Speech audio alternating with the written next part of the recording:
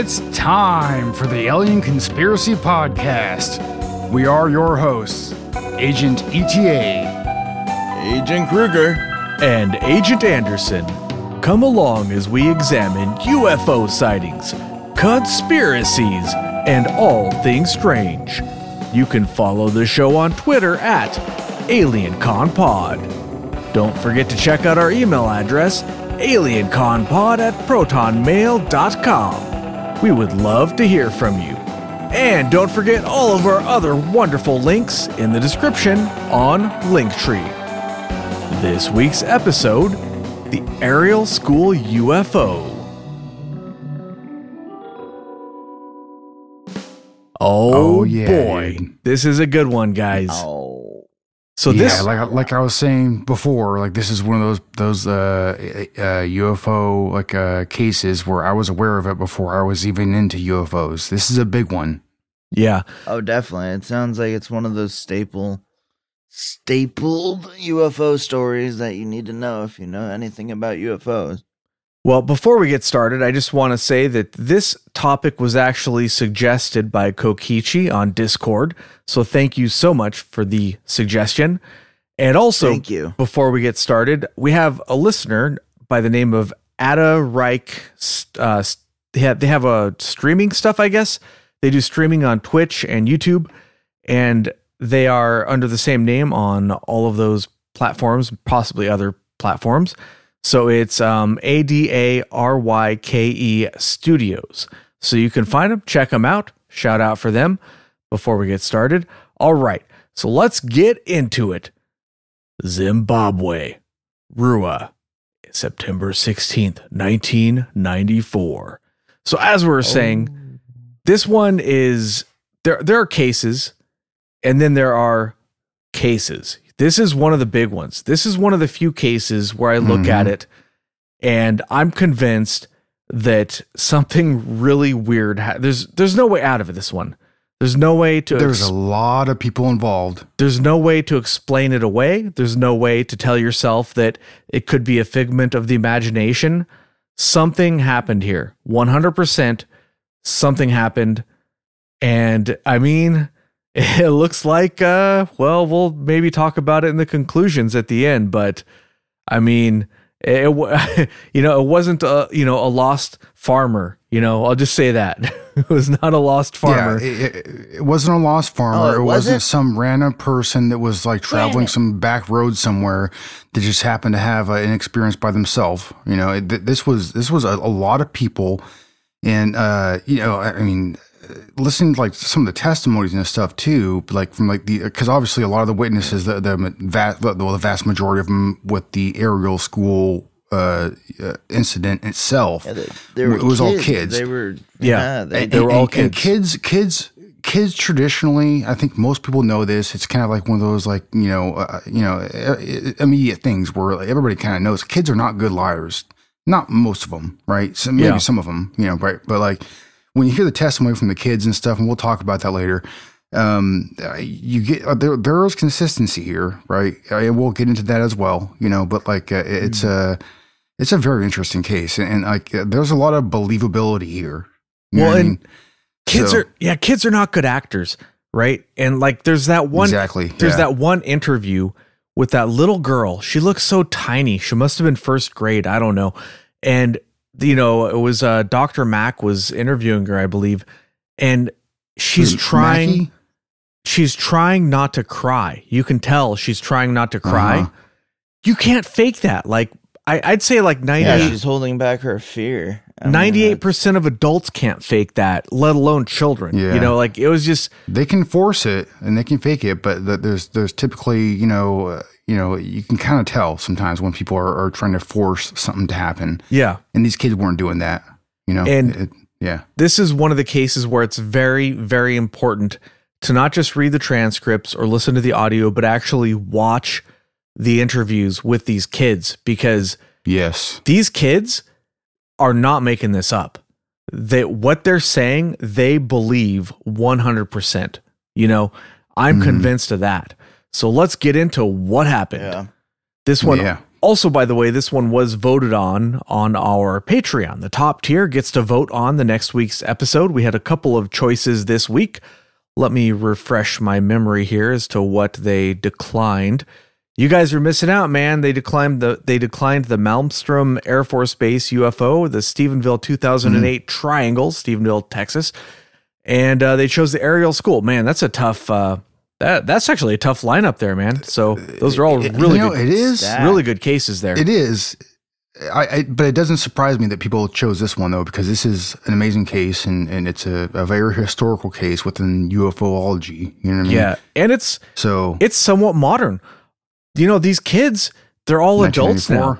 Yeah. They're all adults now. They're in their 30s probably, because they were kids in the 90s, right? Is that how the math works out? I don't know, 20s or 30s, something like that. But I mean, there was a not a very wide range of kids. Like, what was it? It was like kids from the age of like 5 or 6 up until like 12 or 14, something like that. First grade to 7th grade, from what I understand. Although I'm not 100% sure about that, but yeah. Well, that doesn't mean the same thing in every country, though. Like, you know. Yeah. So I mean, these people are still around. These witnesses are still out there, and there are plenty of interviews with them. Not all of them, unfortunately. I mean, a lot of them, I'm guessing they don't want to be interviewed. They just want to live their lives on, okay, leave me alone. I don't want to talk about that UFO shit. I'm assuming, because they weren't in front of the camera. And I have to assume that the people, you know, doing these interviews and making these documentaries would seek these people out, obviously. And I'm sure they're not like that hard to find. So anyways, let's get into it. So as I said, it was September 16th, 1994 in Ruwa, Zimbabwe, which is, in case you have to refresh your memory of geography, Zimbabwe is in Africa, and it borders South Africa to the north, which I remembered that it was in Africa, so I'm not a complete dummy, but I forgot exactly where it was in Africa. I actually had to look that up. So it's in the very south part, bordering South Africa. And the area we're talking about is in a rural farming area. There's like not a whole lot going on there. It's fairly remote. And the school itself, the Ariel School, is a private school, or was a private school. It's still there today, but I don't know if it's still a private school or not. So the student population was mixed. They had, you know, as you imagine, Africans there, but they also had a lot of white students as well. And it being a private school, these were probably families who were living in the capital to the north, which is Harare, I think. And like they interviewed people, and a lot of them, well, some of them said, yeah, like my parents are missionaries here or whatever. It's not clear exactly who's there for what reason, but there are definitely there's people. A lot of farmers' kids there too. Yeah. So that some of the people there are definitely not native to the area, right? All right. So before the incident we're talking about, before September 16th, some accounts say the week before, some accounts say the 3 days or 4 days preceding. Either way, there were a lot of UFO sightings in the area in the days leading up to this event. And there was activity. There was even an account where somebody, like a truck driver, saw an extraterrestrial being, or, you know, a strange creature. We don't know for sure that it was extraterrestrial. It could be just, you know, from the middle of the, you know, from the hollow earth. I don't know. You know? Yeah. Well, most of the sightings that I heard of, like, were from like the 14th and the 15th. Like there was a couple days before this actually happened at the school. And they were actually around the whole area, like in multiple different countries. Like there was reports from Johannesburg, South Africa. They're from Botswana, Zambia, and these are all surrounding areas, you know, within this area. And a lot of them, from what I had heard and from what I've seen leading up to this, it was you know, orange, like orbs in the sky. People claim to have seen, you know, like groups of like shining bright lights that did not look like planes. I've seen a couple of different descriptions of crafts that people had seen in the sky that they even said that were too big to be a plane. So like it seems to me like a lot of the area, like they were already on high alert almost. You know what I mean? Like stuff had been happening so recent within that area of Africa. and it was almost like what would you call it? It's a flap, right? Yeah, it's either a flap or a wave, and I haven't been able to tell why there seems to be no difference between the two, and sometimes we use one and sometimes we use the other. It's either a UFO flap or a UFO wave, and I haven't been able to determine the difference yet. But there's a lot of activity leading up to this. Sorry. It's kind of a weird situation that, that leads up to this, Yeah. One of the local news outlets, ZBC, said that they were getting hundreds of UFO reports in the days leading up to this event. So that's just the news outlet. So people were seeing weird stuff all over the place. Some of the sightings were just a couple of examples were UFOs flying in a pattern, a flying oval, orbs of light, and there's even an airline crew that saw and reported UFOs, and they reported it to the Johannesburg airport. But looking up those sightings in and of themselves would be worthy of a whole episode, I think, at least one episode, just to report on all of those sightings. But let's get to this particular one that we're talking about. So at 10 a.m. At September 16th, again, 1994, the students were out playing and they had an extended recess because the teachers were having some sort of meeting or conference indoors, which is unfortunate that apparently all of the adults were inside. And this is somewhat unusual, but when you hear the interviews, like some of the older kids said that, yeah, we saw the younger kids were upset, so we ran over to, make sure they were okay. That's not where I went to school.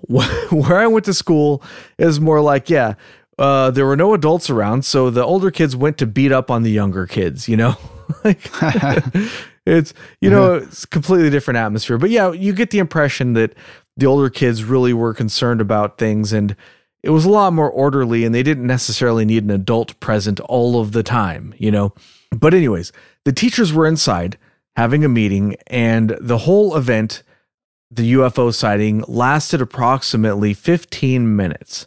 So that's what we have is an approximate time frame, but according to a lot of the witnesses, that's really hard to pin down. But that's what, the adults will say as well, is that it was about 15 minutes.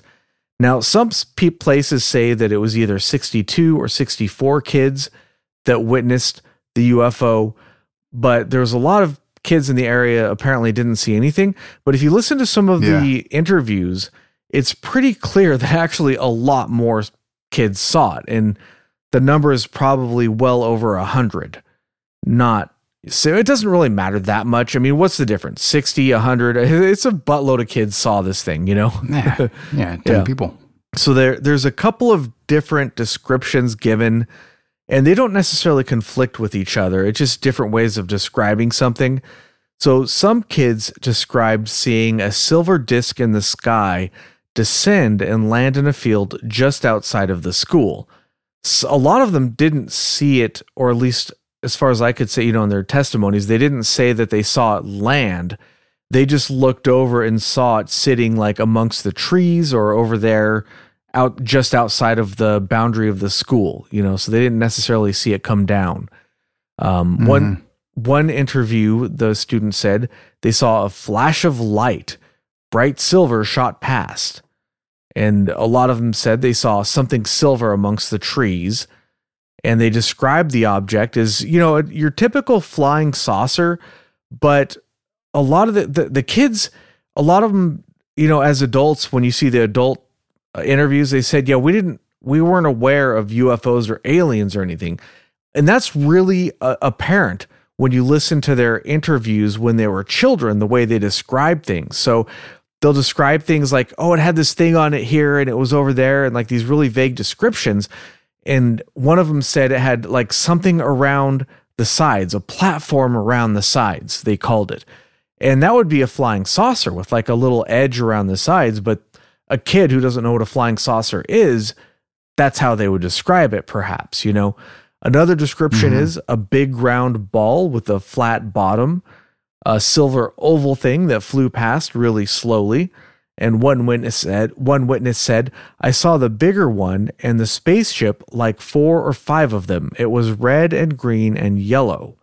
Another one said, now this one was interesting. They said it looked like a big rock in the trees.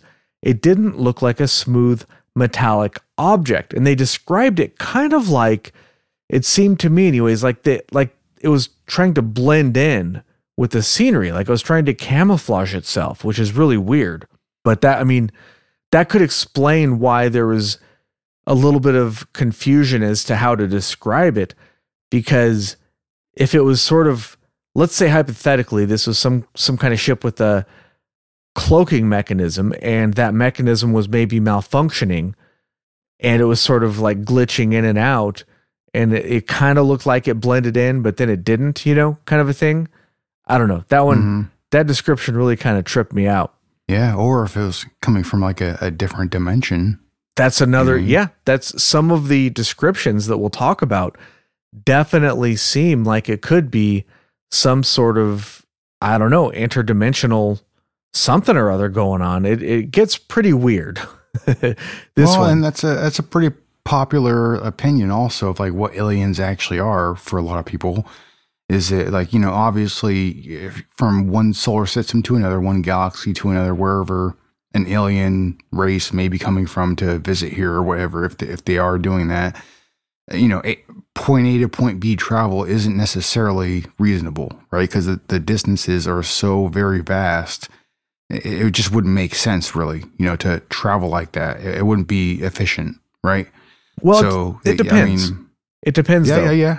It wouldn't. I guess it depends on what kind of technology you're using. Right? It wouldn't be practical using our own technology. But if you remember I think it was the time travel episode when I talked a little bit about our understanding of certain physics principles. So light travels at a certain speed. What is like 384,000 miles a second or something like that. But that's from our perspective. From its own perspective, apparently light travels anywhere in the universe instantaneously. Just wrap your head around that. So depending on your perspective, your speed of travel changes. So if you're traveling at the speed of light, you can go anywhere in the universe in an instant. Yeah. Distances that's a good point.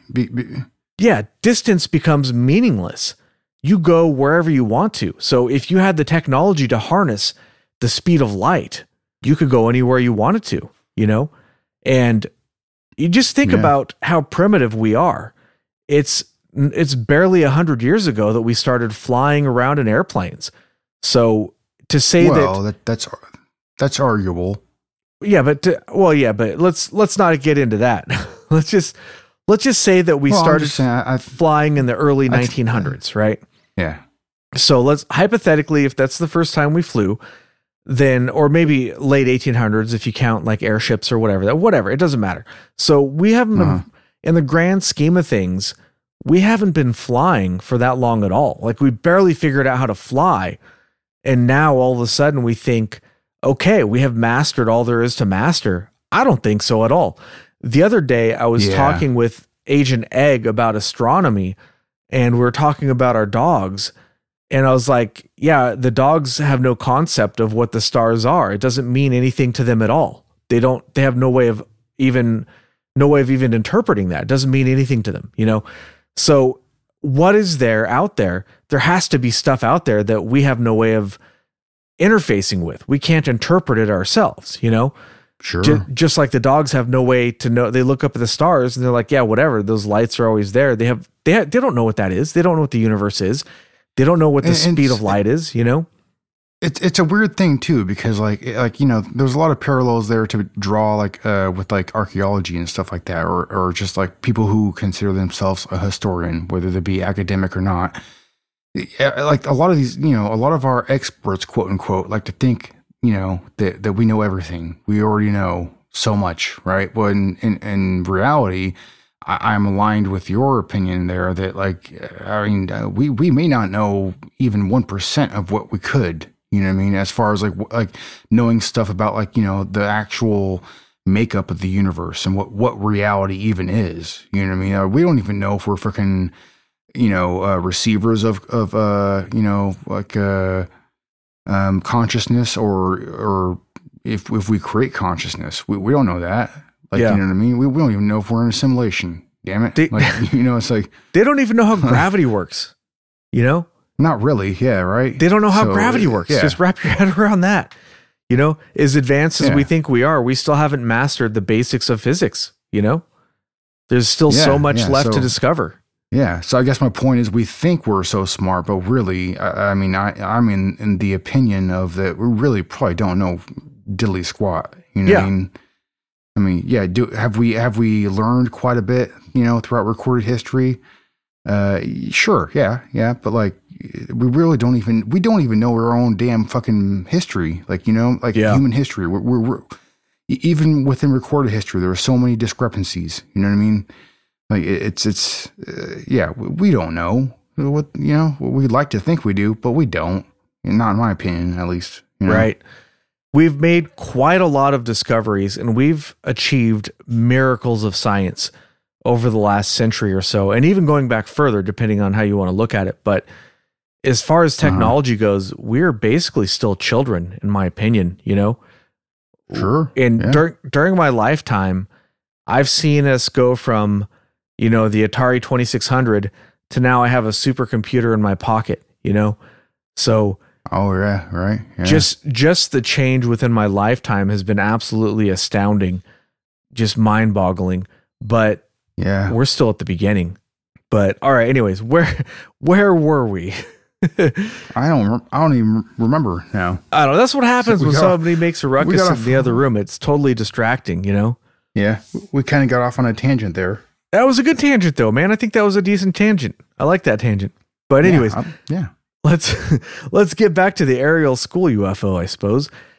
All right, so one of the weird things is that the children reported hearing a sound when the UFO landed, or as it was on the ground, hovering above the ground, or whatever it may be.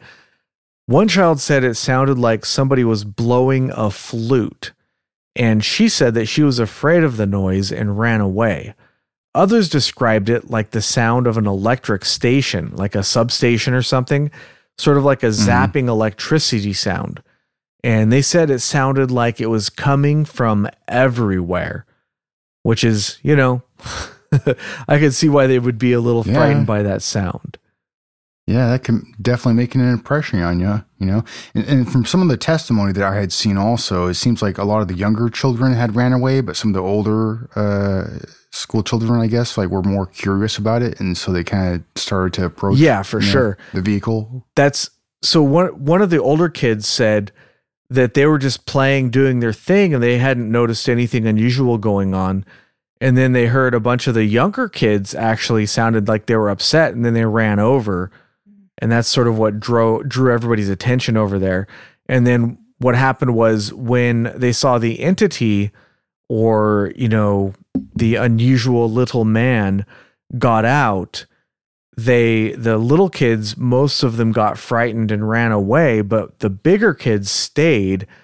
And some of them, sort of the way they talked, it sounded like they felt like it was their responsibility to sort of stay there and make sure that everything was okay. They felt like they couldn't run. Like protect. Yeah, exactly. Yeah. So they described... and oh yeah, go ahead, ETA. No, it's all right. Go ahead. Yeah, I was just going to kind of comment on that, but... Okay. Right. Yeah. So they said that different witnesses said they saw different numbers of entities between 1 and 4, but most of them, from what I could find, said they just saw 1, but they were creatures they had big eyes, and they were dressed in like black, and like the black was like either like a deep black, or like they didn't say that like he had like buttons on him or something, or like a suit or coveralls. They said he was covered in deep black, and a lot of them referred to him as being like a black person, not like an African black, but just pure black, except for the face, which was like very pale. And one witness described it like the skin looked like it was plastic, and she said it looked like somebody with a bad Botox job. Like the skin looked sort of, sort of not. I don't know. It's hard to describe. Translucent. Yeah, like a bat one. Like just you can see the veins, and it's just pale. I don't know if there's any. Didn't see any veins in the description. No. I was just saying, not what she said. That's important. But yeah, I was saying, but it just sort of like that. Sort of creeps me out just thinking about it. Like you just think about, some of those bad Botox jobs, and just think about like a whole face that looks like that. It's weird, man. Well, they were definitely freaked out about the faces Madonna. Because I heard some of their testimonies, saw some of their testimonies, and like they would talk about how like the eyes were lower than like regular humans. Like, and one of the actual kind of cool things about this case is like there's videos where you can see like groups of the children giving testimony all at the same time. Like like drawings, everything. Well, and the drawings too, and they all drew very similar things. And they were all in agreement, you know what I mean, with each other. Like you could see that they weren't like sitting there trying to like discuss like what we saw, you know what I mean, or what they saw rather. They all agreed, and they all were like kind of. It's like some of the interviews I saw with the kids when they were sitting down in a group and they were being questioned about this stuff. It was kind of like a rolling commentary where like they were all kind of adding on to each other, but they're all in agreement. Like they all were saying the same thing, you know what I mean? And like you didn't see really, I didn't see anybody like disagree with each other as far as like what they claimed they had seen. Like there are some little bit of differences and stuff here with the testimony. Like we had mentioned, some kids say they had saw one person, one alien, whatever it was. And others say that they saw a couple different ones, but for the most part, as far as what they saw, what this creature or these creatures looked like, they all agreed with that. You know what I mean? Like how we had already described it, right? So, it's kind of one of these things where, like I had said before, before we started the show there, when we were talking about it, kids are not good liars typically. Not in my experience, right. and like you can tell when a kid is like taking extra time to try to make up something, you know what I mean? But that I didn't see that here, you know what I mean? When I see these interviews and when they're describing, you can see like the I wouldn't call it excitement, but like the energy that they have, like in the stories that they're conveying. Like you can tell, like they're not sitting there thinking about like what to tell you, as far as what they saw. I mean, they're just blurting it out, and like they were saying, no, it was like, yeah, we saw all these different colors, in some of these vehicles, and it's pretty consistent, is what I'm saying, So yeah. I mean, to me, that it really adds to the believability of the story, I mean. Obviously, they're all out on recess there, right? And because of the situation, they didn't have any adults out there like monitoring them, So we don't really have, besides like the stuff that led up to it, like the days before and like the time before, where you have like different alien sightings and stuff leading up to this around the whole area, not even in the same country, like I mean, so like, but like besides that, like it's there wasn't any adults at the school that saw it from themselves necessarily. Yeah, but the believability of this is very high too. I mean, like, I mean, it's in the location for this to happen. You wouldn't be thinking to yourself or assuming that, oh, this is just a cash grab. You know what I mean? Oh, they do this stuff all the time. You know what I mean? The area, it's poor and this and that. Like they're just trying to get money. It's not like any of these kids or any the faculty members or anything like that have written books and tried to make money off of this. Like I haven't seen any of that. That's where I was gonna go to, is that this wasn't clearly a publicity stunt. Publicity? Yeah, sorry, I'm having when I'm all congested, I can't talk normally. I can't talk never mind. Actually, well, I can't typically talk very reasonably just in general, but that's what I was gonna say. I'm just I'm airhead right now. But yeah, no, I think with I don't think these kids, the believability of it is very high, and it's really just it's fascinating and tremendously scary at the same time. But it's just why this location though? It just why this just remote random scenario? Well, I know we're not and that's a good segue. Answer, but that's actually a good segue because some of the kids that were interviewed said that as the this entity or these entities like approached them, they telepathically communicated to them about how like technology is bad and what you humans are doing to your planet is going to end up putting you guys in a very horrible situation. Before we get started on there, we have a little bit more descriptions to talk about the aliens or entities themselves. Oh yeah. So there's a little bit more descriptions I wanted to get to. Because some of the children described that they say that the aliens were there. And sometimes if you read about it, they'll say, oh yeah, they just came out of the ship. But how? How did they open a door in the ship? But it turns out, like if you listen to the interviews, they'll say that like they didn't see them come out of the ship. They just saw a creature like on top of the ship. They just saw him appear there, like out of nowhere.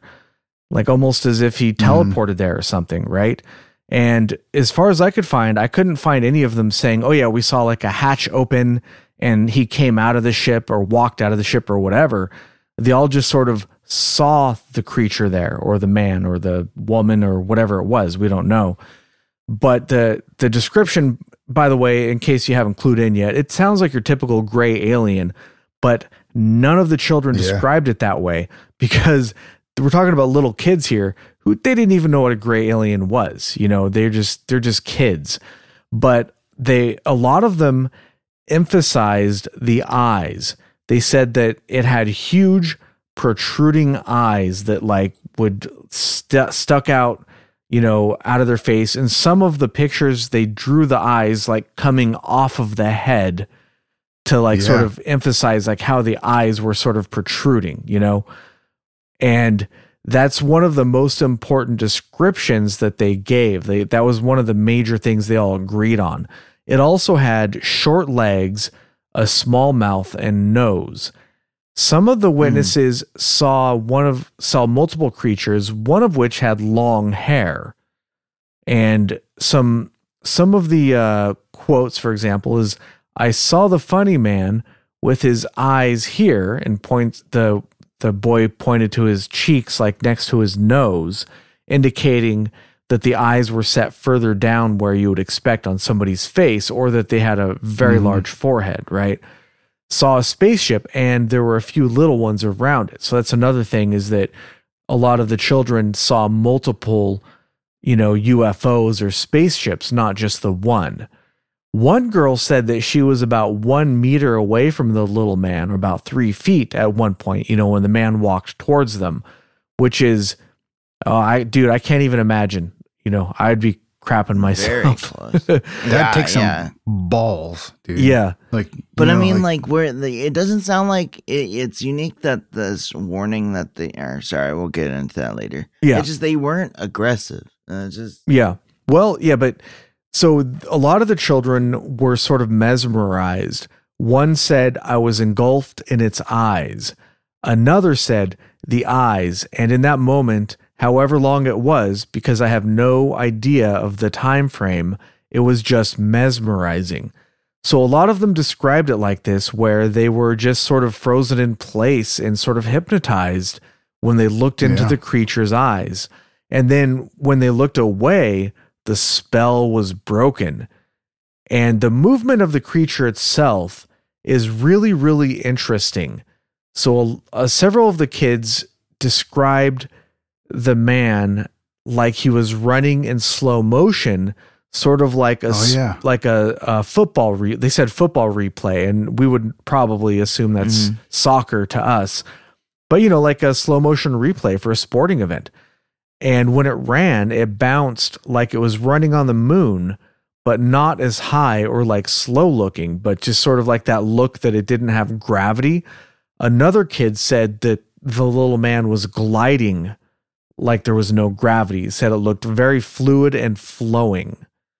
And another witness that, in a documentary that I watched earlier today called The Aerial Phenomenon, said that, the man moved strangely, and she wasn't sure if he was there was one man being seen in different places at a different time, like he was just shifting or teleporting around, or if there were multiple men. And that description I find highly interesting. She wasn't sure if there was one or multiple little men. Right. That's crazy. Like, again, we get back to this, it's, I don't know, for lack of a better term, interdimensional sort of thing happening, right? And also, one of the witnesses said that the man was moving diagonally through the field, so they saw him come from the ship towards them. One of the witnesses said that he came towards them, but then suddenly disappeared and reappeared at the beginning of the path and moved towards them again, almost like he was on a replay, and did that several times. And again, we have this weird thing where it seems like the kids are seeing something that their brains just can't reconcile. Like it's happening in a different spatial dimension or what? I don't know. It's just really weird, Mm-hmm. That's kind of a decent segue into the nature of some of these interviews with the kids. Is I feel that they must have been educated pretty well, because you can hear the way that they're talking and the way that they described the encounter and like the words that they were using and stuff. They seem like pretty intelligent kids. You know what I mean? They were, and they were all more well-spoken than I am. That's for sure. Yeah, right. Yeah. And that's a very good term to use right there. They were very well-spoken, and that, to me, like that provides also to the more believability of their testimony, because they didn't seem to be like super freaked out. Some of them obviously had been scared in the moment and stuff, but when they were describing like what they saw and what they experienced, I mean, they're pretty matter of fact about what they're talking about. So what kind of an alien encounter would you call this? Would it be a close encounter like of the third kind, you think? I think so, yeah. Right? Isn't that kind of where it would fall? I'd have to review my Hynek scale. It's not something that I use very often, but that's... Yeah, well, I mean, I don't know. I always kind of found that kind of cool. Like, I don't know why I was ever interested in that. Well, I mean, it is interesting, right? So the first kind is like when you see something like in the sky, right? Like a flying object or something like that, right? Yeah, so I think there's no interaction. Right? Yeah, and I think the second kind is like a close if you're close to the vehicle, and the third kind is if you encounter like I think the second kind is like if there's actually like physical evidence left behind, right? And the third kind is if you actually I'm sure I can obviously hit up the Google machine or...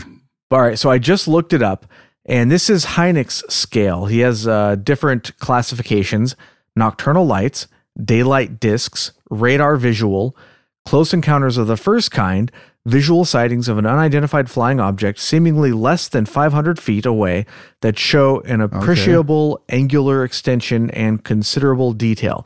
The second kind is a UFO event in which a physical effect is alleged. This can be interference in the functioning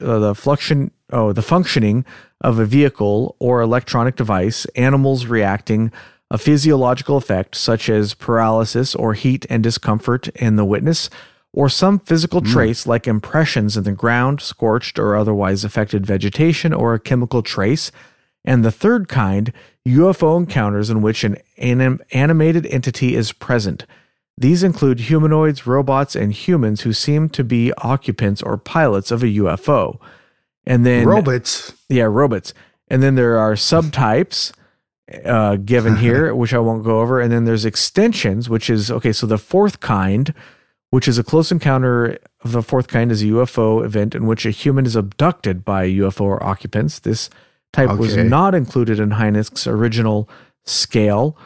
And there's some more stuff about that. I'll skip that. And then the fifth kind is a UFO event claiming direct communication between aliens and humans, which I think they keep adding on kinds. Like I've heard of like Close Encounters of the Sixth Kind. Oh, I'm going to write a book and now it's going to have Close Encounters of the Eighth Kind, whatever.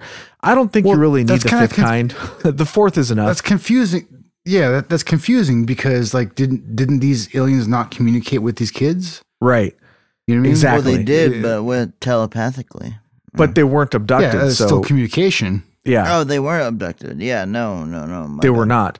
But the thing is, you would assume that if they were abducted, there would be communication. But I don't know. It's sort of the scale, I guess, is sort of a general ballpark. I don't know. But anyways, that's what. Well, not always. Like that's what Wikipedia I've heard of different.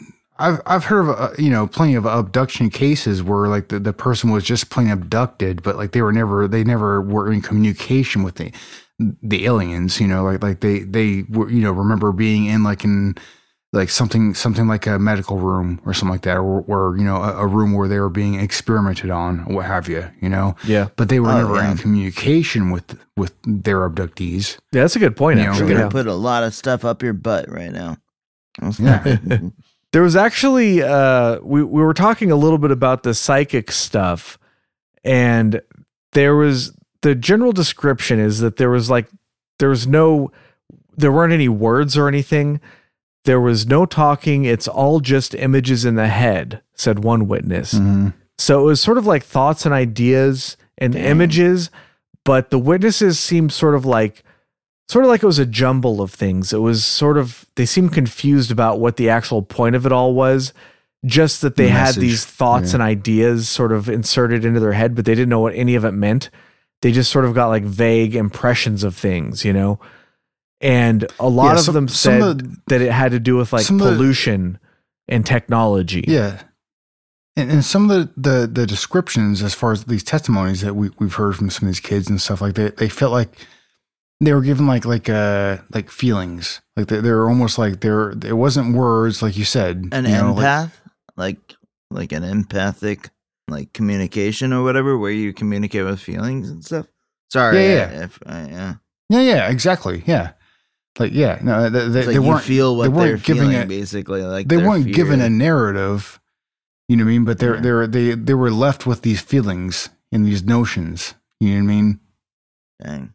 Yeah. I mean, the message behind, the job, if you will, was to inform us, though. That's scary. I mean, honestly, it's like, oh, it's amazing. Oh, a UFO visit. That's in itself. It's earth shattering. And I shit my pants, 10 times over every time. But when it comes down to like, with it being carrying a warning, that's something that like goes to the realm of, I would lean to believe that more than just a typical, oh, we ran into an alien type of situation. But I mean, I don't know. It's weird. I mean, I guess it would be important, and I'm not trying to try to poke holes in things, but it's like, I would wonder was this daycare or this school, was there anything having to do with any activists, eco activists, if you will, you know what I mean, like Greenpeace, or there wasn't a presence in that time in that area, right? So I mean, right, because that would be my only question is like, what would somebody encourage them to like make up this? Are they all the kids of people that are Earth warriors? You know what I mean? I don't think that's the case here. I'm just shooting shit out of there. Sorry. Yeah. Okay. Yeah, so I mean, taken care of. So they need the Earth to be, good. So why not spread a message of, try to scare us, you know what I mean, into getting, taking care of the Earth, if you will. All right, I'm gonna shut up now. Yeah, so they were given a message that we were doing harm to the planet and that we shouldn't get too much technology and stuff like that.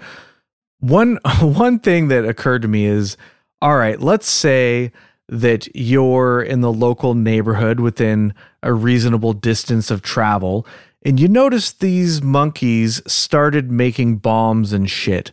So what are you going to do? You're going to go and tell them, all right, we're ahead of you. Listen to us. Trust us. You don't want to do this technology thing. It's no good for anybody, except us, because obviously we have it. But don't worry about that. You guys just enjoy hanging out on your beautiful planet. Don't destroy it. Stop doing this technology stuff. Because, we don't want to compete. We don't want to end up competing with you, So, I mean, if you're going to take a pessimistic view, that could be it. They're trying to discourage us from developing technology because they don't want to compete with us in the future. That's one idea. I don't know. But that was not explicit in any of the descriptions. That's just what occurred to me when I was listening to these things is like, if you were a competitive race, you might want to send that message out. But what the kids were describing, were things like, ecological disasters and stuff. A couple of them said they felt like the aliens or creatures or men or whatever you want to call them wanted them to go with them. So one person said, one of the girls said, it was as if they wanted us to go with them. It was at that point when I snapped right out of the trance. When they broke contact or eye contact, the trance went away and the images too. So that's what a couple of the students said. They felt like that the creatures wanted us to go with them. Another witness said it was like in the world, all these trees would just fall down and there would be no air and people would be dying. I think that in space there is no love, but down here there is. And that was like a little girl that said that. And it was a really sort of an interesting perspective, that, I don't know. Yeah, it is a weird statement. Deep. I'm not really sure what to make of it, but it's still pretty interesting. She's a fucking alien. I'm just kidding. Sorry. Yeah. So another witness, one of the boys, felt like they might attack. And a lot of the kids in general felt pretty fearful. And I wonder if they're all interpreting it in their own way. Like if, this boy, if his instinct was to defend everybody, he would be worried about them attacking. And if, the little girls, because this boy I don't know, it's hard to tell their ages. They all just look really little to me. But like, let's say the little girl who was afraid of being taken, maybe she was afraid she was being taken and she felt like they wanted to take her. And the boy felt protective, and I'm reading too much into it. But anyways, this is what they were describing. They didn't say that. I'm putting that there. They didn't necessarily describe it that way. But it just occurs to me that, you have these different witnesses describing it in slightly different ways. All of them, or most of them, felt fearful. There was one boy who seemed sort of excited about it. And, he said something in the interview like, yeah, he said, I knew that I'd seen something that nobody else had ever seen, so I thought that was pretty cool. That's not his exact words, but it was something like that, right? Oh, I was going to say, that's pretty profound. Yeah, but that's the only one I saw an interview of that actually didn't look upset about all of it. All the other ones looked like they were pretty unhappy about the whole thing. Well, but they're kids. They're going to freak the fuck out. The girls, I just imagine them screaming most of the time, this creature's coming up, and you're like, what the hell is that thing? Oh, most definitely. It sounds like we did. Some kids were scared, some kids seemed to be, or some kid was excited. I'm just glad that nobody was abducted and nobody, never got to see their kid again. That's important, right? That's definitely good. But I don't know. What was the... Oh, sorry. Never mind. I'd be getting ahead of us if I said what I was going to ask there. But no, yeah. That would have freaked me out, though. As a kid, I would have been freaked out. There's nothing unless I'm going to be hurt or I feel like somebody's going to attack somebody I love or my friend, then of course I'm going to, sack up and try to fight back, right? I have no idea how I would have reacted to that. The first and foremost thing that I would assume is I'd probably, if I was that young, I'd probably shit my pants and then run away. Right. Probably, yeah, probably. I don't know. Not all in the same order, right? But I would say that might surprise you. Well, joke's on you. I shat my pants before you guys got here. Preparation. You win. Right? When it comes down to, but the thing that's peculiar is that I'm just shocked that these kids were able to comprehend some sort of, like, entity or creature or thing, because, you always hear how people will say, oh, yeah, well, it's impossible to actually see a alien because if they showed up, they're from a different, universe, a different realm of reality or and dimension. Dimension. Would you actually, comprehend what we were seeing, or are we going to go mad and crazy? Yeah. Well, I guess it depends on what your opinion of what an alien is, right? So do you think an alien is an interdimensional being, or do you think it's like, a race of people or some kind of do you think that they're traveling long distances, or do you think that they're interdimensional? I guess is two big things right there, right? Like, well, that's peculiar. I mean, like, would you say you anticipating their existence or saying, yeah, there is something out there of their nature, like that would better suit your brain for when you actually do encounter a situation like that? Your brain is going to construct something for sure, going to construct something and give you a better step, an idea of what the hell to anticipate, what you're going to see come out that spaceship or whatever the hell it might be. And then you have the people that are, God lovers, God-fearing people. And, if they were to see that, they would just see pure evil or whatever the hell it might be. Well, some people theorize that, aliens are actually, either angels or demons or what have you. Oh, yes. Yeah, right. Yeah. And so, they theorize that we don't really know what we're looking at just to begin with, first and foremost. But, there's so many different theories on what an alien could be, you know what I mean? And there's also... one of the things that I find kind of interesting is the different experiences that people have had with abductions, and also experiences people have had under the influence of ayahuasca or something like that. There are some similarities between some of the stuff that they describe. For example, the one thing, one of the things about abductions is that some people describe being abducted and being observed, or having interactions with reptilian type aliens or what have you. But that's also one of the things that people describe also when they're under the influence of DMT as well, the methyltryptamine, Yeah.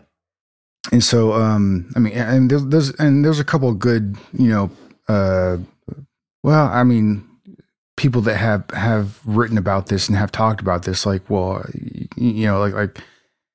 there are some similarities there. Graham Hancock is probably one of the first persons that I've heard talk about this, and there are others out there. Right. And, right. But I find that there are enough similarities there to pose the question, is it something that is possibly the same thing? You know what I mean? Is it or connected at least? You know what I mean? That is a question that I think deserves some investigation, and I'm not going to claim to be very well read in it, but it is a interesting question, I think. You know what I mean? Interesting to say the least. Yeah. But what I did hear, though, what really stood out to me, and I thought this was a tremendous idea, Agent ATA, was that we would take a week off of all our responsibilities, meet up as a team, and rent an RV or something and go trip out in a month. Go drop some DMT, some fucking ayahuasca, go to the mountains, play with the stars. If I'm going to do ayahuasca, we'll live stream the whole thing for our viewers. I want to really go do ayahuasca. You know what I mean? I want to have a shaman there, and I want to have a reputable, I don't know if I just pronounced that correctly. I'm not reputable. Whatever, dude. I'm not great at the English language, But anyways, come on, man. Just because you're a book learner and you can read. A book learner? Oh, you just cut out for me there. Sorry, anyways, my mic is not doing so good. If I'm gonna go do ayahuasca, I'm not gonna just go willy-nilly into it, because psychedelics is one of those things, man, in my opinion, where it's, you better tread those waters softly. Oh yeah. You know what I mean? Gotta bring your A game. You gotta make sure all your ducks in a row too. I mean, you can't be going and dropping that stuff if something's bad in your life that you're something you keep thinking of. Well, negative. Here's the thing: like, if I'm going to do ayahuasca or something like that, it's going to be for, I'm going to try to be, I'm going to try. I'm doing it because I'm trying to better myself. You know what I mean? I'm trying to get some benefit out of it. You know what I mean? So if I'm going to do it, I don't want to. I'm doing it for the fun of it. You know what I mean? No, we're doing it up in the mountains at the highest peak we can get to. Well, no, I'll be doing it. I'll be going down to South America and doing it in the freaking rainforest. And I want a good shaman there to lead me upon the right path. You know what I mean? Because I know it's one of those things. It's like ayahuasca is one of those things that has become, within the last decade or so, kind of trendy. So from what I understand, there are some shamans they're just trying to make money off you. They're not trying to really help you. You know what I mean?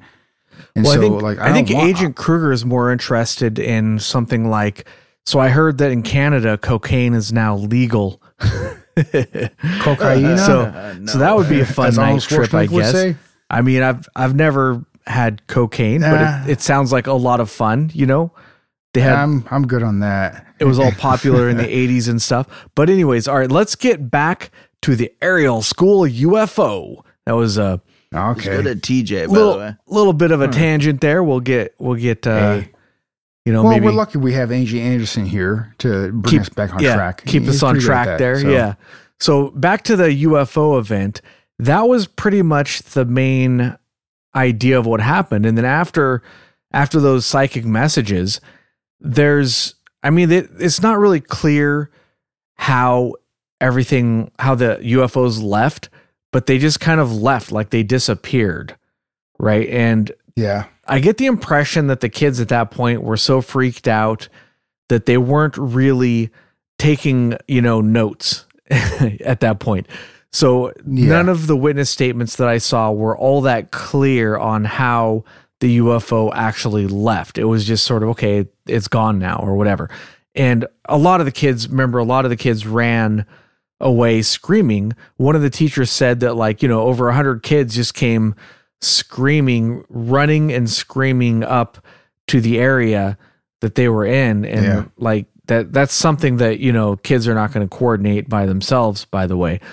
But so after the fact, a lot of the kids, some of them said that they thought that they had seen, aliens not from this planet, but some of them actually thought that it was, just an unusual man. And some of them said that they had seen Tikoloshes, Tikololshes, which I guess is some sort of creature from local folklore or, mythology. Yeah.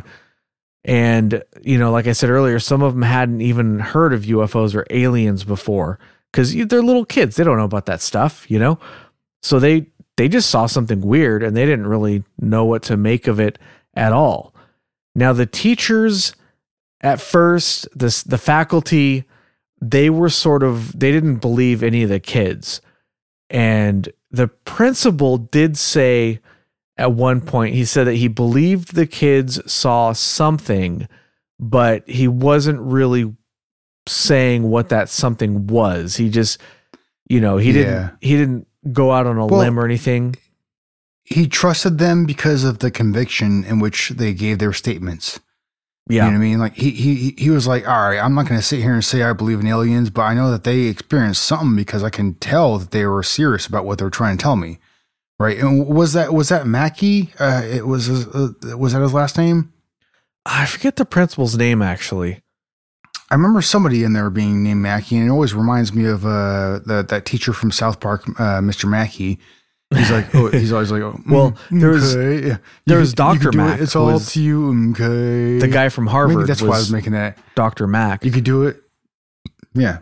But you live your life today. You don't have to spend your life on the streets to dig to smack. Homeless on the street, give him hand jobs crack. Right? The principal. That was a song. You remember that song? Yeah, dude, you can't just sidestep that. Yeah, I just did. I sidestepped the crap out of that because we're approaching an hour here, and I have to pee, so I want to get through some of this. Hey man, so I've been holding my pee for a little bit here now already. So the principal was saying that he felt, or in there, I felt when I was watching the interviews. Actually, the principal seemed to be more concerned about keeping the parents happy than he was about the actual UFO event. And that's sort of how the teachers seemed like they were more concerned about like doing their job than whatever the kids were freaked out about. Like they didn't give much stock to it.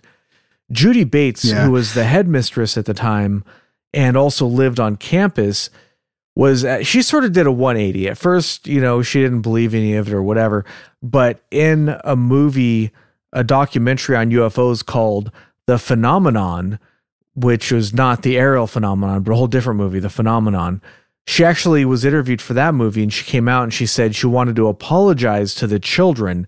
And she said at the time she was more concerned about her own experience, and she believed that aliens had visited that day. And she wasn't super specific, but it sounded like she was saying, okay, I'm sorry.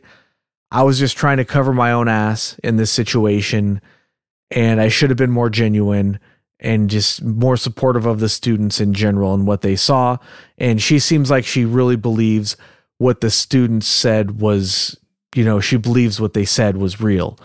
And that's actually a really important takeaway from that movie, because that was, an interesting little bit of, like we have a witness here who says that basically more or less admitting that she had lied in the past and downplayed stuff, So that's pretty important, I think.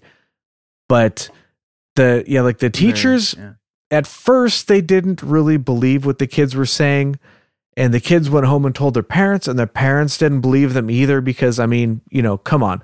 But the parents came to the school the next day to discuss with the faculty what had happened, because their kids were freaked out about something, right? So it was reported, the event was reported to the ZBC radio, and this led in general to sort of a media frenzy with all sorts of different reporting on it, and it eventually hit the international headlines. Nobody really took it seriously, though. It was basically a big joke for everybody, except for the BBC had a correspondent in Zimbabwe named Tim Leach. He was a war correspondent that had been covering, fighting in the area. I guess in Zimbabwe, it was a really bad time as far as violence went. And he was there sort of covering that stuff. But he went to cover this particular incident, and he was one of the very few people in the media who actually treated it seriously. And he is quoted as saying, "I could handle war zones, but I couldn't handle this." He said in interviews that he was just really freaked out about the whole thing, and he didn't know how to understand it. He could understand people killing each other because you could wrap your head around this, but this was something completely outside of his experience. So there were other people who were also involved in investigating this. The most prominent ones would be Cynthia Hind, who was a very prominent MUFON investigator. She was like the director for all of Africa, I think. She came to the school on the 20th and interviewed a bunch of the kids. Again, and, I saw some videotape of her, and she also had one of her aides or somebody that was helping her out. And I don't know the guy's last name, but his first name was Gunther. Gunther, and, Gunther. Yeah. Gunther. And I don't know if you saw some of this video, but that dude's head was way too big for his body. And he looks like an alien himself. Yeah, exactly. I was like, is this guy a freaking alien plant? Like, is this guy human? I don't know. I don't know. You thought you can play one right past us, right under our nose, huh? Yeah. Hey, Gunther. Yeah. Well, what's going on with you, bud? His last name is Hoffer, I believe. Oh, okay. I just remember Gunther. Yeah, he was. But he was supposed to be like one of the technical advisors there, right? He was assisting Cynthia with technical stuff because he knew how to do stuff like Geiger counter type deals and that kind of stuff. Yeah. So he was helping her investigate. But she was a very prominent UFO investigator in Africa at the time. So she went to look into it, and she interviewed a bunch of the people, a bunch of the children there. Tim Leach he interviewed a bunch of the kids, and John Mack, a Harvard University psych professor who was a pretty big deal in his day, also visited the school to interview a bunch of the children, which, by the way, he sort of committed career suicide because Harvard professors don't interview UFO people. That just doesn't happen. That's really bad for your career. So yeah, not if you want to be taken seriously. Yeah. Right? So there's interviews that I've seen in some of these documentaries where they have interviewed some of his peers who are talking about like, oh yeah, we're hoping that he comes back to us because he seems to have gone off a bit. Like they're basically trying to say, we think he might be crazy, but he has tenureship, so we can't really fire him right now. But he's gone off the rails. We're worried about him, that kind of stuff. But it's kind of a strange thing because he was just investigating stuff. Like I said before, it's not the people that are crazy. It's that weird shit they saw was crazy, but somehow that means that the people who saw it are somehow crazy. It doesn't make any sense to me. But anyways, that guy pretty much committed career suicide. He got involved in this case and got involved with interviewing a lot of people and abductees and experiencers in general and stuff. He wrote some books about it too. I'll mention one of them later. But those were the three main people that investigated this, but there were lots of other people who looked into this sort of a thing. Now, interestingly, a lot of the children were interviewed as adults as well, and none of them, as far as I could tell, changed their stories. This is interesting because if this had somehow been hoaxed, let's say there was one of the kids on the playground was really charismatic and they're saying, okay, all the teachers are in there doing their thing. We have an extra long recess. Why don't we all get together and pretend like we saw a flying saucer? Maybe they had seen an alien movie or whatever, and they just thought it would be funny. Well, eventually somebody would have admitted to that. Somebody along the line would have said, yeah, it was all bullshit. Sorry, because we're talking about like 100 kids here. We're not talking about like 3 kids. If it was 3 kids, maybe they might keep the hoax going. But because there were so many kids and all of the ones interviewed as adults stick to their stories 100%. They didn't embellish their stories. They just said, yep, what I said before, I said now, I remember it like it was yesterday. That stuff happened, Salma Siddiq, for example. That. Yeah, Salma Siddiq, for example, said, I stand by what I saw. There was no reason for any of us to make that up. And she said, I stand by what I saw, not I stand by what I said. So that word, it may be subtle. It may not mean anything at all. It might just mean that's how she said it. But if somebody was hoaxing something, I'd be like, oh yeah, no, I said that and I meant it. But she said, yeah, I stand by what I saw. And that's a little more firm of a statement to me because she's saying it's more specific. Yeah, she's saying there, I saw something. I wasn't lying about it then, and I'm still not lying about it now. So she didn't say she said something. She said she saw something. I thought that was interesting how she worded that. Absolutely. Yeah, I agree with that. Now, the teachers, like I said earlier, the faculty didn't believe the kids at first, but not about all of them, but they had the kids make drawings and write descriptions about what they saw. And a lot of the teachers were interviewed and they said, after we saw those pictures and we read those descriptions, we believed what they said because they were all talking about the same thing from their own perspective, And if you've ever read different things or different people talking about the same thing, there can be very wide variances in how they describe it, but you can tell they're all describing the same thing, right? And if they had all colluded to describe something, then it would be very different, I think. But this totally convinced the teachers, at least some of them, that the kids were being genuine and it wasn't some sort of prank or something. Now, there was one teacher I saw in an interview that refused to believe it and said that it had to be some kind of prank or something. But that was one holdout. He didn't believe it, but the other teachers did. And that's what convinced them, was that not just the drawings, but the stories, they all matched. You know, they had some they had some variance between them, but they all matched. They were all talking about the same thing from different perspectives, which I find very interesting, because these teachers, their teachers are kind of like secondary parents to these kids. They see them every day for hours every day, you know? And like, I know my kids, when they were very young, it's different now because they're older, but when they were very young, at the end of the school year, they would actually get really upset and cry in some cases when they're like, well, I have a different teacher next year. And they'd be like, well, do I get to see my teacher again?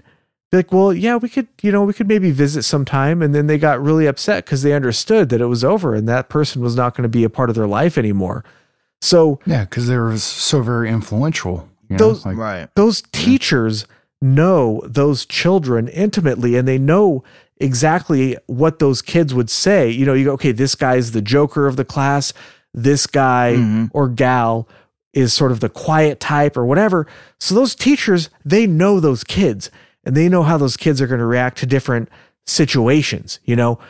So that means, I mean, that particular part of it, that those teachers were convinced by the written descriptions and the drawings, to me, that means quite a lot. If you just really sit back and think about the teacher-student relationship, particularly for young children. It's different for high school, I think, but for young children, there's a much more intimate relationship between teacher and student there. You know, it's not just sit down, open your book, we're going to teach you something. There's a more personal connection, I believe, between the young children and the teachers at that age group. And definitely on a more positive note too. Yeah, most definitely.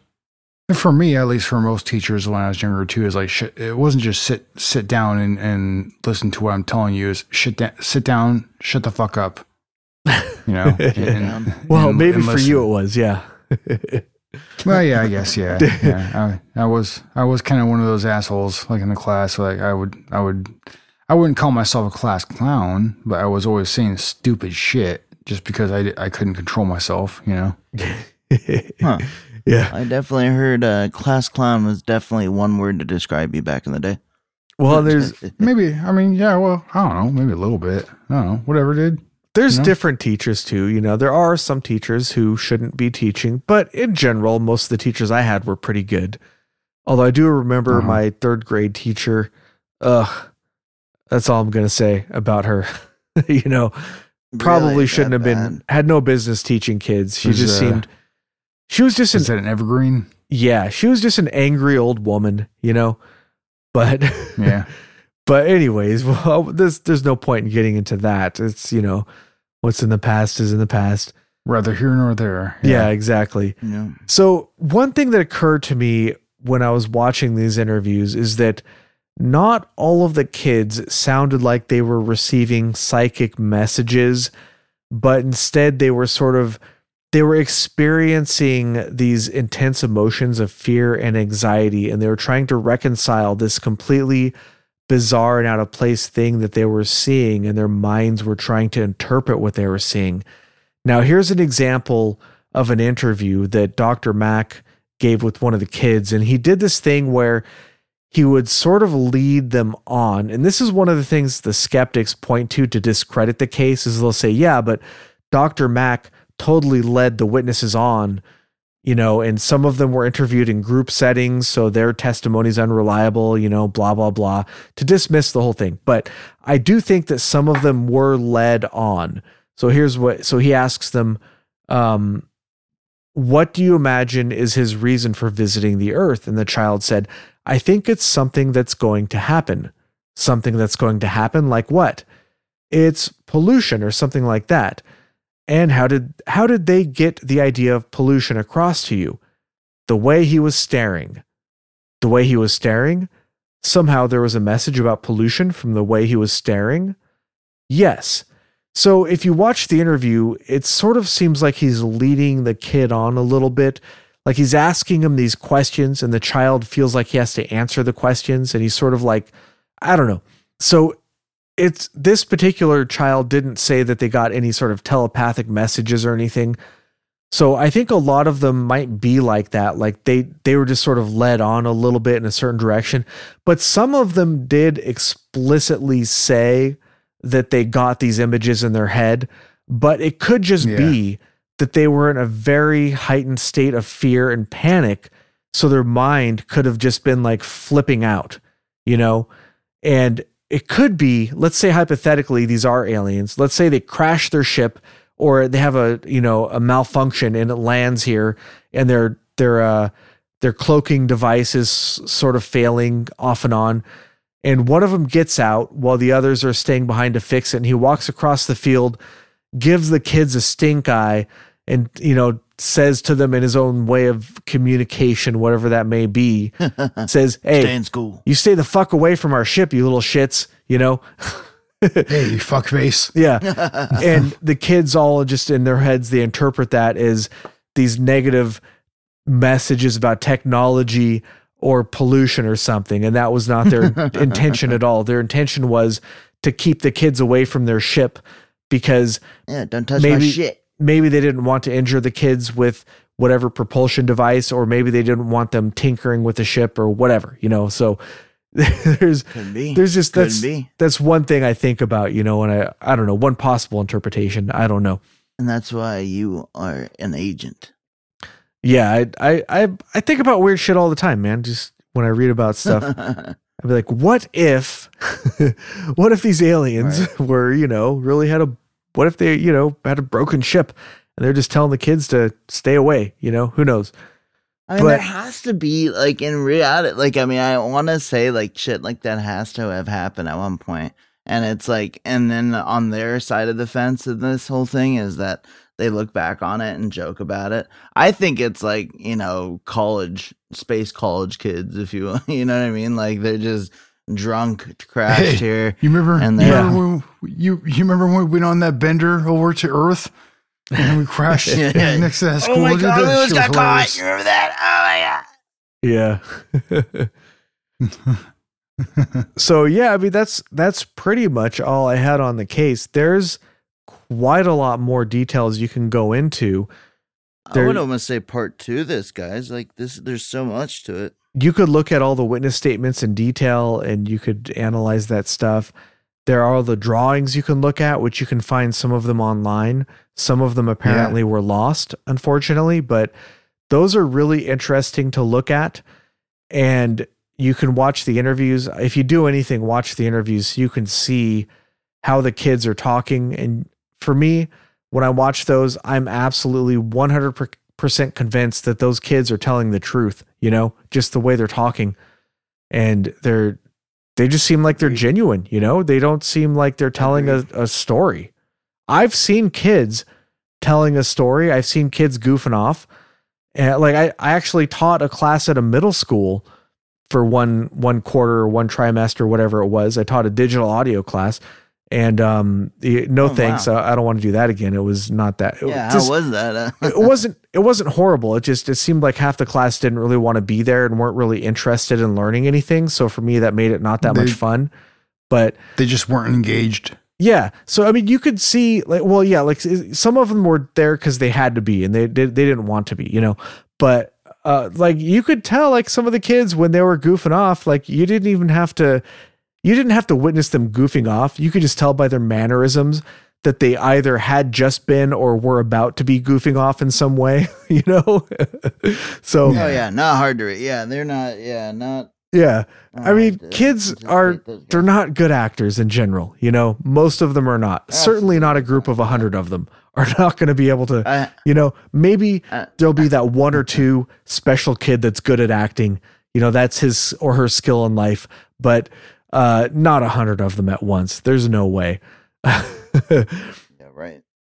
But I agree. All right. So let's talk about some possible explanations. Of course, the obvious one is, aliens ended up there for one reason or another.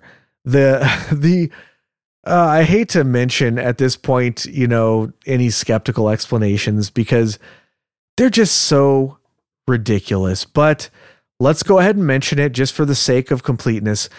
There was apparently a re-entry of the Cosmos 2290 rocket that burned up over the area at some point and would have been a fairly spectacular sight.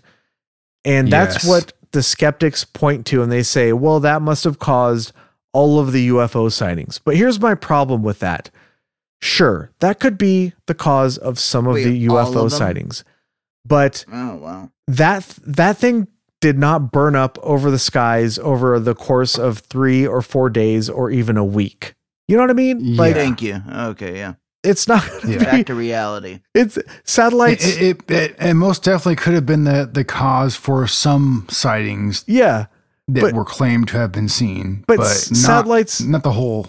They don't re-enter the atmosphere and take 3 days to burn up. That's not how this shit works. You know, that is one successful heat shield. I would get whoever put that heat shield onto that ship again, and I would definitely. And that also wouldn't cause a large group of kids to claim to have experienced a UFO landing and also having a direct interaction. A dark robed individual getting out of that said debris. Yeah. Well, it does because the skeptics say that the re-entry of the Cosmos 2290 caused mass UFO sightings. So everybody was... That's right. Everybody was on edge and everybody was experiencing a state of, guess what? Mass hysteria. And that's what caused the sighting. Mass hysteria, if you can believe that. So that's the skeptical, and I'm like, all right, could we try just a little bit harder? And I don't know. I go back to the good old standard. Like, look, you don't have to believe them. If you don't believe them, just say, I don't believe it. It's that easy. Just say, look, I don't believe it. Why go through? Yeah, but are you sure you don't believe it? Why come up with these absolutely absurd explanations for what was seen? Explanations that don't in any way, shape, or form match what was reported. It's just weird. Yeah. But one of the interesting things, one of the interesting points of discussion with this whole case is why would they approach children and not adults? My first instinct on this one is, how many cases have we looked at where an adult saw a UFO and thought, I think I'll pull out my gun and shoot at that thing, or something like that. Right. Adults are very violent.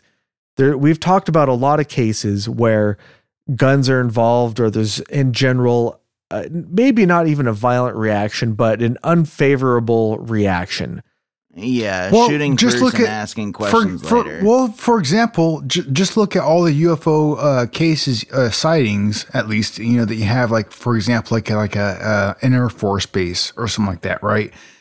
We're not going to react to that in an observant way where we're just trying to look and observe. If any Air Force base sees some kind of anomaly or what have you on radar or whatever it may be, they identify some kind of something that they need to go check out, right? Yeah. There is the potential there. Somewhat familiar, guys. I'm sorry to cut you off. This was did this ever seem to have happened? I don't know, in Hollywood, with a floating object in the sky getting shot at by our marine, or our military. The Battle of LA. We did a case before, on that. Yeah, I know. Yeah, I was about to finish my statement there, but I apologize. I would have included that too. That was part of my. Anyways, whatever. Please, I didn't mean to take your thunder. I'm sorry. Well, you kind of did. No, it's all right for you. Not even. What are you talking about? You can keep doing it. That's the beauty of our show. It's all right.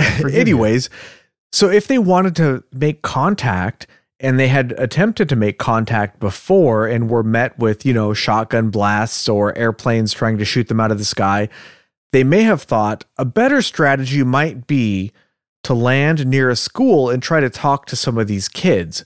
So this might be their attempt to communicate with us or form some sort of discussion to influence youth. Yeah, because youth, the kids are a lot less violent than adults in general, you know? Yeah. Well, and they also are, that old general statement, the youth is the future, right? Yeah. And however, general that may be, that is true. Like, obviously, younger kids are going to be our future. And, if they could be influenced when they're younger, maybe they might be able to make a difference. Yeah. Or, make some decisions that could influence the future positively for a certain, reason. Or what if another thing that occurred to me is, what if this is sort of like a reverse soft disclosure, like a reverse disclosure? So the aliens know that our society would not be able to handle their presence, but let's say that intelligent life is fairly rare in the universe. It's very uncommon, let's say. Maybe life like trees and animals and stuff, but animals that can make art and make movies and make music and that kind of stuff is fairly rare. So maybe it's pretty lonely out there and they want to make contact with us. Let's say that they know we're going to freak out because they've tested this in the past and isolated farms and whatnot, and we freaked out. So what if they wanted to acclimate us to their presence? So this is one of the ways they would do that, would be going to a rural area and making sure that they're witnessed by a bunch of kids that would then go and tell a bunch of adults about it, What if they had some kind of plan like that? I don't know. That's just a thought I had. But I mean, if that was the case, you would expect a lot more cases like this. But, oh, wait, there actually are a lot more cases like this. Maybe we'll get to them at some point. Are you talking about April 6th, 1966 in, what is it? Was it Melbourne, Australia, I think? Yeah, was that the Westall one? You had a very similar situation where a UFO landed outside of another school there in Australia. And there was actually 3 cases that happened near a school in 1977 as well. Maybe we'll get to all of those in another case file. But I don't know. It's just some of the things that occur to me is maybe they wanted to be seen on purpose. Maybe they were trying to get us used to them being here because maybe they wanted to have a conversation with us. And the only way to do that would be to first get us used to the idea that they even exist in the first place, Yeah. But what if we take it at face value, though?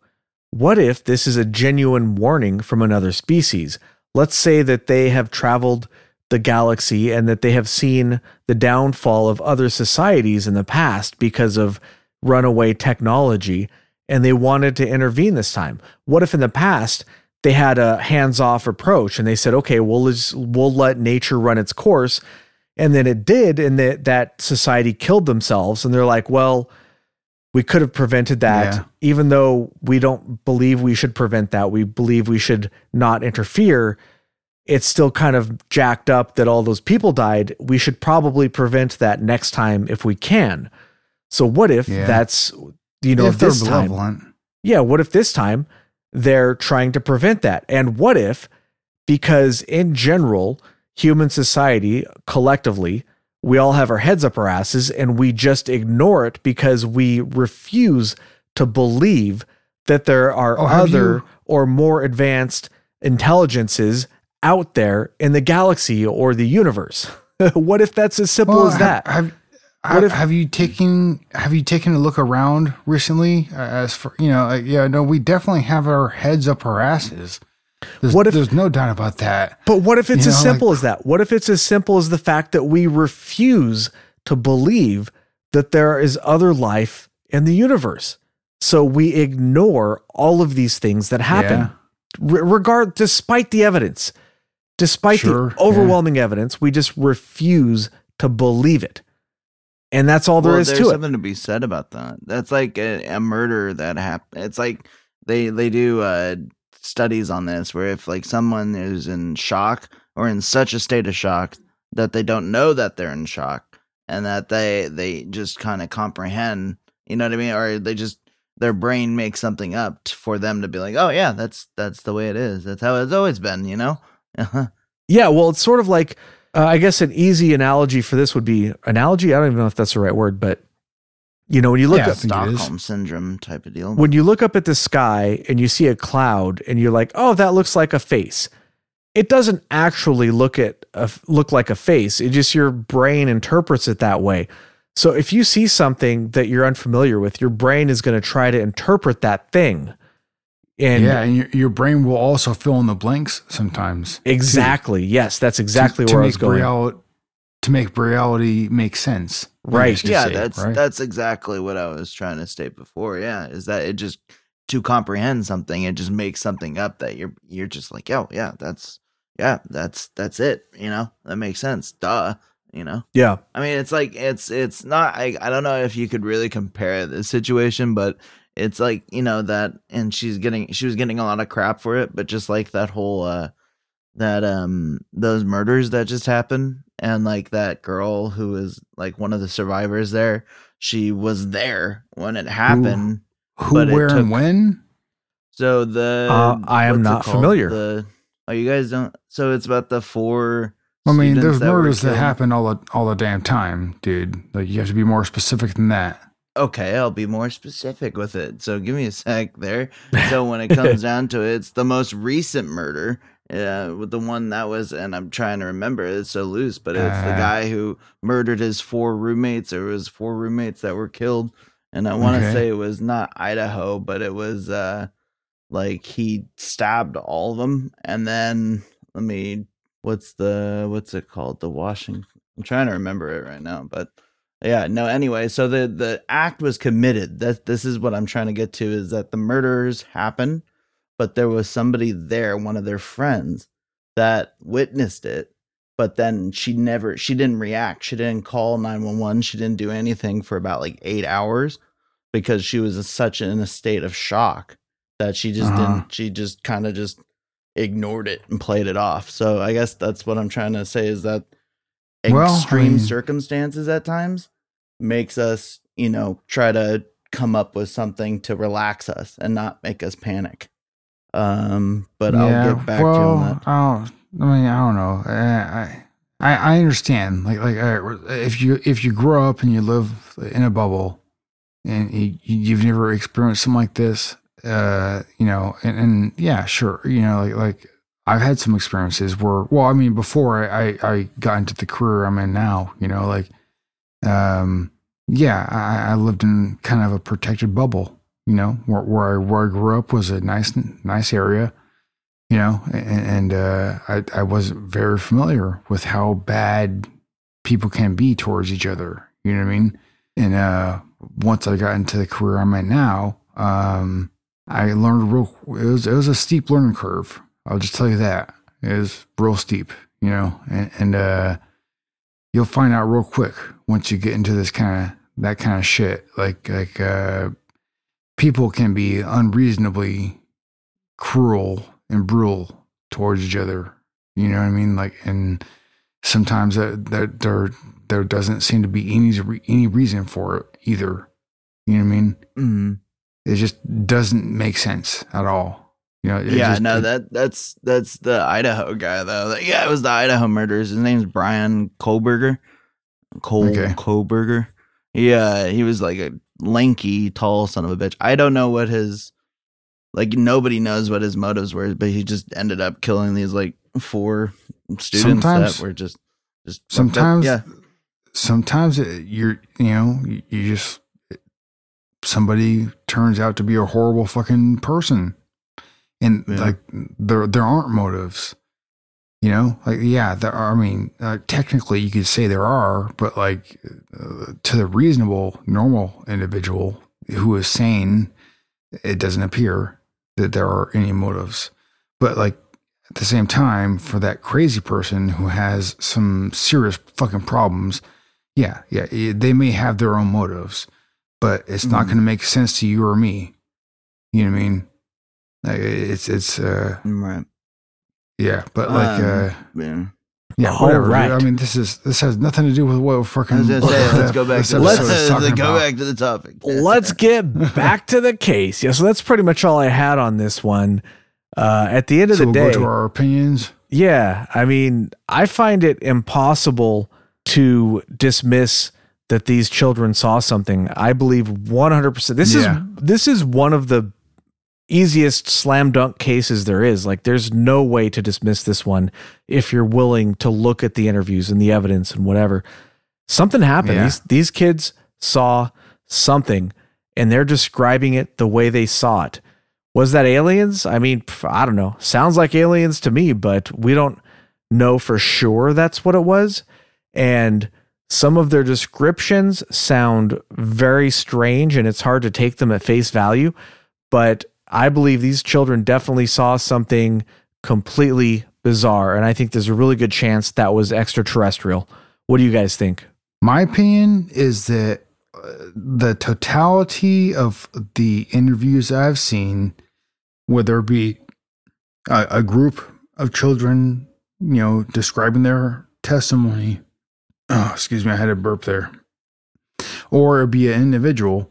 I see enough evidence here, and I don't see too much discrepancies, not enough, in my opinion, to where I think that this, the whole group of people that are describing what they have seen, it's close enough where something happened here. It was a definite event that people observed, and these kids saw something like you had just said, right? I couldn't tell you, I wasn't there, right? So what do I know, right? But like something happened there, and they definitely observed something, you know what I mean? And it wasn't, a natural event. It wasn't something that was, it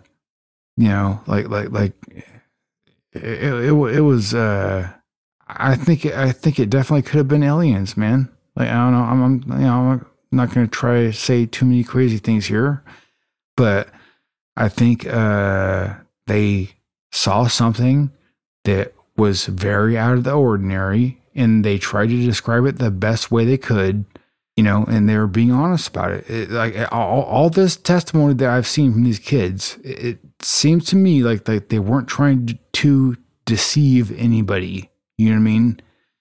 So I believe them. You know what I mean? Like, I couldn't tell you exactly what happened, but I believe them that they saw something, and they didn't know exactly what they saw, but they were trying to describe it in the best way they could. You know what I mean? So I think it's, I lean towards it being an extraterrestrial encounter. I don't think it was on the side of paranormal. You know what I mean? It wasn't a ghost or nothing like that, right? Not in my opinion. So I think that they saw, something that landed in their area. They had an interaction with it, and the interaction didn't necessarily go extremely smooth, it could have been better as far as whatever it was that landed there, that they, if they had a message to send, then they could have done a better job, in my opinion. You know what I mean? But yep. But I think these children did see something. They interacted with something. I'm not a psychic, so I couldn't tell you exactly what that is. But this is one of those interactions where, to me, the amount of kids, the amount of people just in general involved with this whole case, I don't know how this is this is a big case. Like, don't get me wrong. This is a big case when it comes to UFOs, when it comes the whole deal, right? So, but I don't know how this is like one of those things where, in my opinion, this should have been like a breaking worldwide story. You know what I mean? Like, I don't know how this, to me. Well, it was. I feel. But nobody took it. None of the journalists took it seriously except for. Well, exactly. Just the one. But but nobody ever takes this shit seriously. No, to me, it's frustrating. Like, you see some of these stories sometimes where it doesn't matter the amount of information you have attached to it. doesn't matter how solid the testimony is, the people who have experienced whatever they experienced. Like when it comes to UFOs and stuff, there's so many people out there that just like they just refuse to accept that this could be even one iota of a fucking 1% of a real event. You know what I mean? Like they're like, oh no, if UFO or anything like that has if it's attached, if that name is attached to any kind of event, they're just not going to be willing to believe anything. Well, and it's frustrating too at just how inaccurate the media was. Like the journalists, yeah, you can go look up the headlines or whatever, or you can go see some of the news reports, and they'll say something like little green men reported at a school in Zimbabwe. But guess what? Yeah, not just that one quote. Not a single one of the damn kids said anything about little green men. Not a one of them. Exactly. Yeah. They just that's my problem with journalists is they make shit up all the time, Yes. Yeah. Yeah. It's like they elaborate, stuff like and I think part of it is like they don't want to be taken they want to have some kind of credibility to their own like career or what have you, So if they even write about any of this kind of stuff, they're going to immediately write the article in a way to like make this all seem ridiculous in general, because they don't want to be seen as ridiculous themselves. You know what I mean? Like it's just, I don't know. It's so frustrating because there's so much evidence that we have talked about, and I don't know. I wish it would be taken more seriously, is all, I guess. That's what I'm trying to say. I don't know, to make a long story short, And what if people could just wrap their heads around the fact that we're not the only intelligent life in the universe? How cool would that be if we could get to a point where we were no longer afraid or hostile towards aliens? What if they could just fucking land, go to the cafe and have a cup of coffee with us in the morning and just have a chat with somebody from another planet? That'd be fucking badass, dude. But yeah, well, who knows? That ain't happening in my lifetime. On. Yeah. Well, I mean, as far as aliens go, like who knows what is really going on there? I'm sure you've probably heard those theories of there are different races of aliens are in contact with different governments in this in our on Earth, and they have different things they're trying to accomplish. You know what I mean? So like you have your grays, right? I mean, you have your subterranean reptiles. But it's just like you have different races of aliens that potentially have different perspectives and have different things they're trying to accomplish. So who knows if that's true? Who knows how true any of that is? I mean, it's just like, who knows what is really going on? I don't know. I mean, I don't know how much of this shit could be possibly true. I mean, at the moment, all I can really do is just speculate on it, I guess, Yeah. Any final thoughts, Agent Kruger? No. I agree with what both you said. I totally do. I'd just be repeating what you guys said. So, all right. Well, we're running a little long here, so let's call it quits for this episode. Before we get out of here, we've got our weekly Amazon product of the week. This time around, we've got Abduction: Human Encounters with Aliens. This is a book by John Mack, one of the main characters who interviewed the kids in this case. And he talks about this case in this book among many other cases. It says here that he talks about more than 60 cases he has investigated and examines the implications for our identity as a species. So anyways, this guy was a respected psychologist or psychiatrist, I don't know, whichever.